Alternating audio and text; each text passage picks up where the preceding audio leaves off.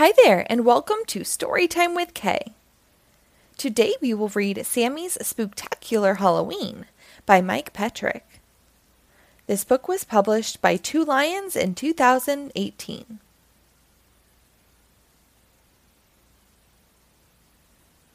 Halloween was a ghoulishly delightful time of year for the Loomis family. They had the biggest, creepiest, jump-scariest haunted house in the neighborhood.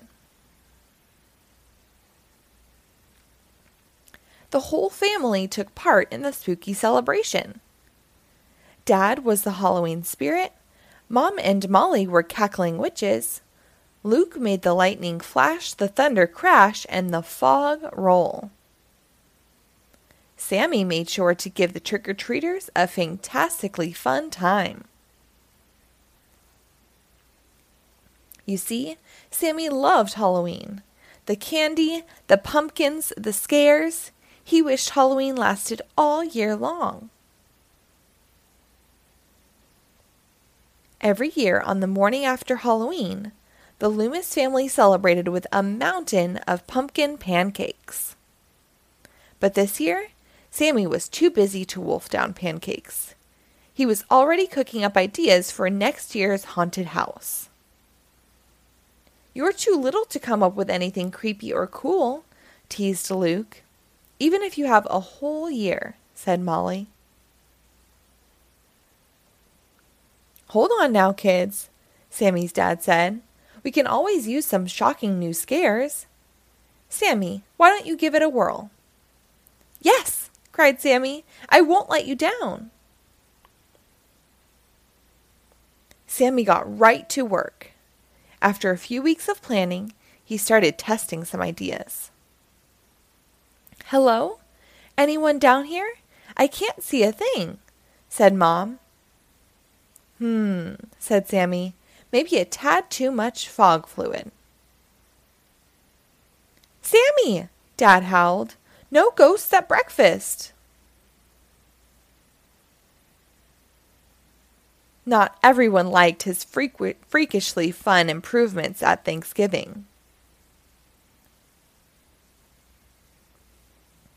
Or Christmas. "Sammy, not the candy canes," Dad said sadly. "Dude, that's my stocking," cried Luke.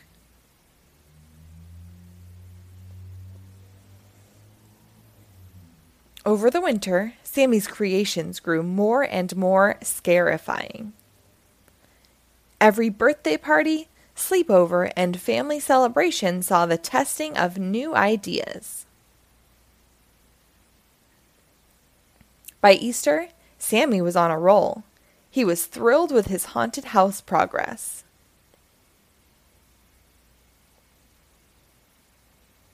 But when Sammy cooked up a monster storm at the 4th of July barbecue, his family had had enough. "Your ideas are wonderfully creepy," said Dad, "but Halloween has taken over everything.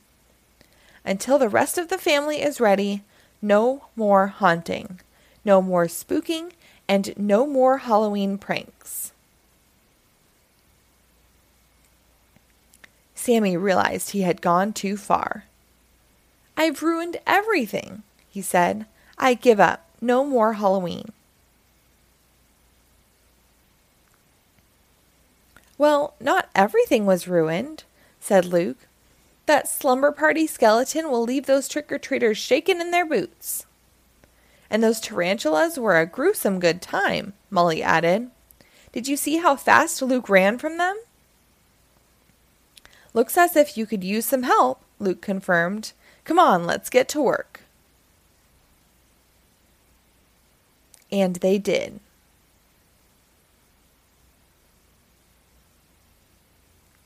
As the last spider web was hung, Mom and Dad were spellbound.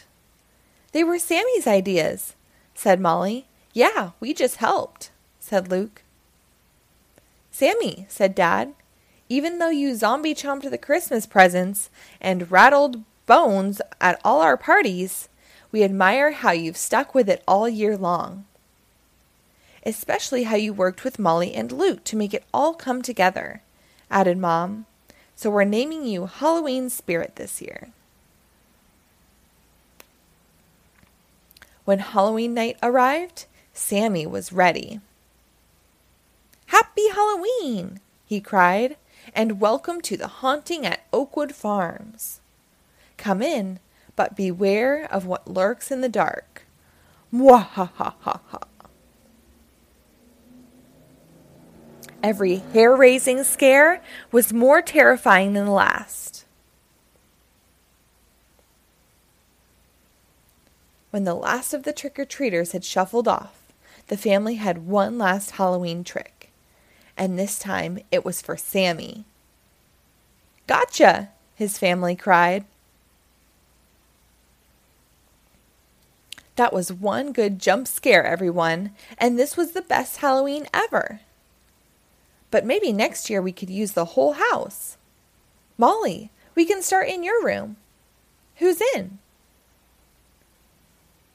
The end.